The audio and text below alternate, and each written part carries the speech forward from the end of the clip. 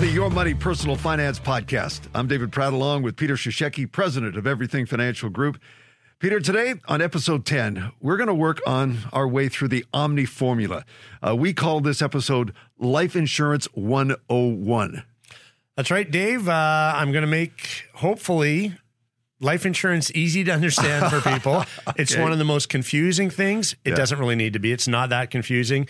But we're going to talk about why it's such an important part of your financial well-being and how it fits into our Omni Formula financial plan. And as always, try and teach you the questions to ask that you didn't even know you're supposed to ask, and just make it simple. Okay. It doesn't need to be scary.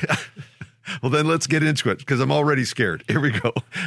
What are the basic types of life insurance? There's really about 3 types, but there's really what's called permanent insurance. Yeah. So permanent insurance is a level cost of life insurance where the price never changes. More commonly, though, referred to as whole life insurance. Then there's term insurance, which starts out to be for sure the least expensive. Term insurance is like leasing, renting insurance, and permanent insurance is like really buying insurance. Okay. And, a lot of times we say leasing or renting is not good. Buying is sort of the way you want to be. In this case, buying is really, really expensive. Renting is really, really inexpensive. No different than really renting your car insurance. I mean, people have no problem. Well, they do have a little bit of a problem, but they have no problem paying for car insurance because they know they should have it, they need it, knowing that they'll never have a claim. But you put the word life insurance in front of it, people for some reason lose their minds. Like, why would I want to pay for that? It doesn't make any sense to me, but it doesn't need to be scary. It's simple. So those are really the 2 major types, permanent and term insurance. Well, let's get into this a little deeper. I mean, what are the basic differences of these 3 types of life insurance that you're talking about? Well, term insurance, a lot of times when you get it, it's a 10-year term insurance, 5-year, 20-year, but 10's the most common. It's kind of priced right, where you're buying insurance for a need, a death benefit to protect your family or pay off debts or whatever the case may be. And the price will be set for 10 years. Now, people worry what happens after 10 years. Okay. It'll continue, but the price will go up significantly.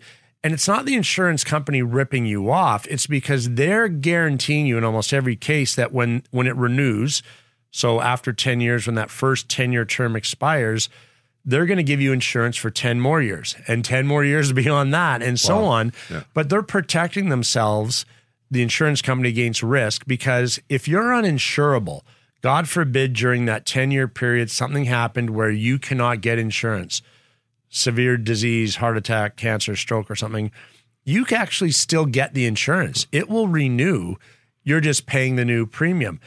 But if you're healthy and nothing's ever happened, you do have the choice to go and apply and answer all those horrible health questions again and have the nurse snap the glove, and maybe you're into that, maybe you're not, and answer the health questions and apply for the insurance to get a better rate than kind of the off-the-book uninsurable rate. So that's the term insurance. Okay. Then there's the permanent insurance or the whole life. That's the big money maker for the insurance salesperson. Those are what those people want to sell you because the commission is way up there. And what it is you're advancing the insurance company a ton of premium up front to keep your premium level forever and a day. And that's what they'll sell you with, but you're buying it. In 30 years from now, it's way cheaper. You're letting them invest the money and pay you a little tiny percentage on it. There's some tax advantages in it down the road that make sense for some people. 9 times out of 10, though, 99.9 times out of 100, buy the term insurance so you can actually afford the need for your family. And then the third one is universal life insurance. Universal life insurance is a hybrid of the 2. Okay. It's the term insurance, and it might be just 1-year term insurance. So the term insurance gets a little higher every year, but then you're picking the option of what you want the investment to be as opposed to letting the insurance company invest the money for you. And they have choices, but you can invest the money. The problem is it's so laden with fees and everything else, and there's no tax advantage to it. Okay. You're better off to just take that money and look at, when you do your financial plan, What do I need for TFSA? What do I need for RSPs? Oh, do I have credit card debt or mortgage debt to pay down instead? When you're buying insurance, like we've talked about in previous episodes about mortgages, RSPs, TFSAs, it's part of a solution with insurance, part of your overall financial plan.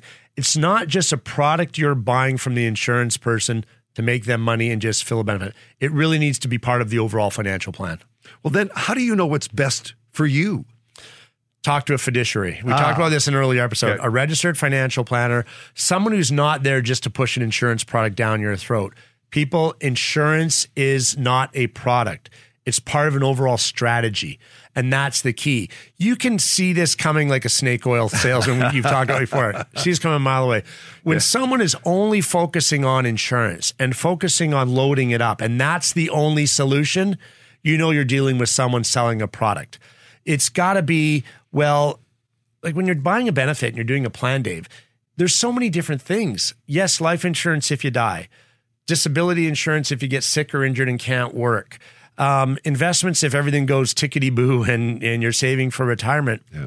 But how do you decide which one? Yeah. Well, you can't because you don't know what's going to happen unless you have a crystal ball that I'm not aware of.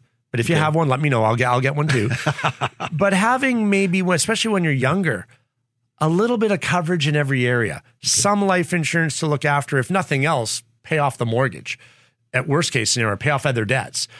Disability to cover my income, so if I can't work, I'm at least collecting a paycheck. Get started on that investment portfolio early. So especially if I'm in a higher tax bracket, because the earlier you start, the better. And we do this thing with the Omni formula where we look at how much of your goal have you achieved? And we have a little graph. So in a perfect world, because you don't know what you need starting out, if you can achieve 75% of every one of those items because you just can't afford any more, that's how you figure out what you need. And then work your way up later on to as I get older and I don't have as many working years, well, then I need less disability insurance because I can't collect a lot. Or the kids are gone, the house is paid off, whatever the case may be, or the house is a much smaller debt. Maybe I need less life insurance. Sure. So it's one of those things that you do visit and revisit as you update your financial plan. But that's the key. If you don't have a financial plan, you're already behind the eight ball. It says get the plan and make the insurance just one of those other strategies in the plan. But in the meantime, you're dealing with salespeople, okay? Salespeople. And that gets to commissions and all the things that go along with that. Is there a big difference between these commissions? Oh, huge, Dave. Okay, let's get into this. Big. Okay. It's big. We talked about that permanent whole life insurance. Yeah. The commission on that can be 50, 60, 70% more than the term insurance. Because I'm a registered financial planner, us at Everything Financial Group disclose all commissions. And the interesting thing is we deal with all sorts of companies. We want the company that's best for you, the client, when we're doing a financial plan. That's what we're committed to. But all these insurance companies pay us the exact same. Just like in those earlier episodes, we disclosed what we make from portfolio management companies. They all pay us the same. So we disclose this to people as part of their financial planning fee, if you will, what we're making to provide these benefits and provide these strategies and plans for people. So if you're not sure, real simple. If you are so unfortunate that you've just happened to go maybe through a referral or relationship or you know, it's just what works for you. Sure. I don't care who you go to. I mean, I want you to come see us, but I'd rather people make sure they get coverage first off for their family. Simply ask a person to show you different options and ask them, because they don't have to, but ask them for full disclosure. What's your commission on this 10-year term insurance policy that I need $750,000 on, let's say? Sure. Or this whole life policy you're trying to sell me, what's the commission on that? The commissions are based on premium, a percentage of premium. But here's the hidden one that no one tells you about. Also, because of volume and how you do business in this industry, in the financial industry, the companies that provide us the accessibility to the insurance companies also pay us an enhanced bonus based on the volume of business we do. They pay us a bonus. We disclose that to people. We get the percentage of commission or premium is this, plus the bonus is this. It's a one-time thing. So ask the bonus question too, because if you don't ask the bonus question, you're going to get the commission answer. So we always talk about the things you need to ask that you don't know to ask. That's it. Yeah. Ask about commission, ask about bonus, but also we're going to talk about this asking about that, but ask those questions. It's your right to know what you're paying for. As I've said 100 times, you go get your car fixed, you want a quote. You want to know what you're paying for. You go to the dentist, you want to know, do I need a root canal and how much is that going to cost me? I wouldn't know, people. I've never had a root canal, never had a cavity, never have a filling. My dentist hates me. He makes no money. Call it good genes. I don't know. Just lucky. But know the cost. You deserve, and we say it's your money. Oh, wait a minute. We call it your money, but it's your money. You deserve to know what you're paying for, your money. And this is no different with the insurance. Different types. Number one priority, getting the right amount of life insurance to protect your family. Number two, making sure you get it at a price you can afford. Now let's get on to the tax man. Speaking of money. Yeah, exactly. Okay. The consequences of life insurance with the tax man. Tax-free. I mean, the premium you're paying comes out of your after-tax earning dollars. You've already paid tax on that money. You're buying the policy, which means paying a premium. That makes the life insurance benefit tax-free. There's one little glitch in there you want to make sure of it, and it's not in many cases, but if you're getting insurance through your employer, maybe that's the only form of life insurance you have through your employee benefits. Okay. You need to make sure, again, those questions you need to know to ask, that the premium you're paying 100% of the life insurance premium. Okay. And they're written up. The plans are written up. Like when I do a benefits plan for a company, we write up the contract that way. So maybe your employer's paying 50% of your health and dental and life insurance, like the overall premium, and you're paying 50%. But the contract should and usually will be written up that in your 50% is 100% of the life insurance premium, 100% of the disability and maybe the critical illness premium if it's there, to make sure those big buck insurance things are tax-free. And that's important because you're leaving your spouse, your loved ones, your children tax-free money. That's important. There are very few instances, where it can be done the other way. But for the general purpose, it's always tax-free because you're paying it with after-tax dollars, and that's important. Which gets us to our next question. I mean, how do you make sure that you buy the right amount and not get oversold? Yeah. Okay. So what we're going to do is look at the benefits you need. We have a graph here you can see with all the different questions. So look at the basics here first. What are the debts I have? Mortgage, credit cards, car loans. What lump sum debts do you want to make sure are paid off for your partner, your family, your loved ones, your kids? So that's the first calculation. The next calculation is a little bit more confusing, but it's really important to know how to do this. And this is a discussion for you and your spouse. This is where this one comes in. How much money do I want to leave per month to my spouse to pay the bills? And again, these are the questions you need to ask that you didn't know you're supposed to ask. So don't let someone oversell you. So if you've eliminated the mortgage, eliminated the car loan, eliminated the credit card payments or whatever the case may be, your monthly need is severely reduced because you no longer have those bills. Don't let someone talk you into overbuying this monthly need. So then just the real simple thing as you see here is we look at cash flow. What are your bills per month? So you're gone. You've passed away. Turn to your spouse when you're having this discussion, building your financial plan, and say, okay, this income is taken out of the picture. I'm no longer here, but these bills are free and clear. Over and above what you, my spouse, can make, how much more money do you need a month to look after the kids? And here's the important part. Yeah. How long do you need it for? Oh. And that's how you figure it out. So we'll go through this exercise. Then what you have to look at also in there is there going to be a benefit from CPP? Because there is a benefit for the kids if you passed away. How much are they going to get? Prevent yourself from overbuying, and do not let an insurance person sell you on guilt. Oh, you need this. Oh, don't you care? Oh, do you want to run for the frickin' door if that happens? I said, never let guilt, because it's what you and I have talked about for years and what I talk about to people. don't let emotions guide a financial decision. And this is a big financial decision. If you use emotions to play a part in making a financial decision, you will always make the wrong financial decision. Look at our graph, come in, we'll go through it in detail. Use this chart to not overbuy.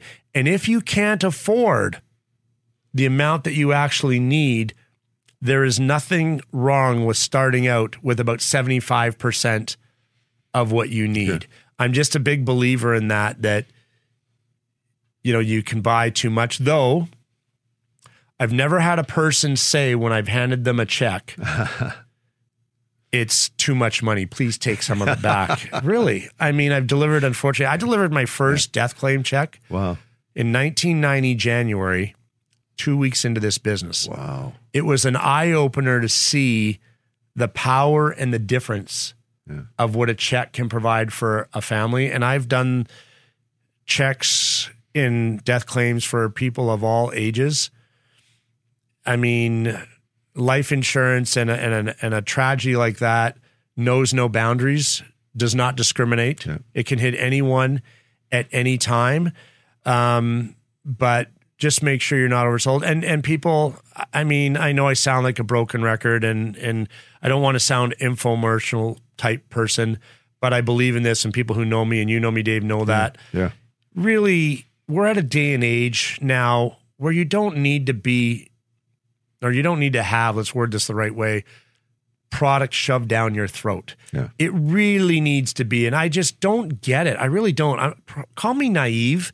I don't know, but I don't get it with all the opportunity and all the resources out there, why people aren't getting financial plans. They don't have to come see me. There's tons of really good registered financial planners out there who act as a fiduciary, who are truly going to do what's in your best interest. Don't fall victim to the product sales, especially with something like life insurance. It's such an important thing. Make it part of the overall solution and the strategy. And if you commit to that, you're going to be far better off. As always, Peter, great insight, great stuff. That's going to do it for episode 10. Now, if folks like what they've heard, and they should, and they want more information on life insurance and what you do at Everything Financial or how the Omni formula works, what should they do? Just reach out to yourmoney@everythingfinancial.com. Send us an email, book a consultation. There's no obligation. The first meeting is really to see if there's a good relationship to build and there's a good fit. And we do not want to waste your time. If we feel we are not right for you in your current financial situation, we'll recommend the right choice for you. We're not going to sit there and try and push product down your throat because we're not commission salespeople. We're there for one purpose: to design financial plans for you, period. So we will point you in the right direction. If we feel you're not in a position really for a full financial plan, maybe you're just starting out, but you do have some debts, you do have some other things that need looking after, we will advise you on that too. So send the email. If you want to learn more, go to YouTube on that internet thing. Yes, I've go heard to of it. Everything Financial Group or wherever you see podcasts and you hear podcasts. Watch some of them, educate yourself, find out about us there, and look at our other media resources that are out there. You like what you hear? Reach out. We'll be happy to answer your questions. Peter, as always, great stuff. We'll be back soon with episode 11. In the meantime, if you have a question for Peter or a topic from the financial world that you'd like us to cover on an upcoming episode, you can email us at yourmoney@everythingfinancial.com. Again, thanks so much, Peter. Thanks, Dave.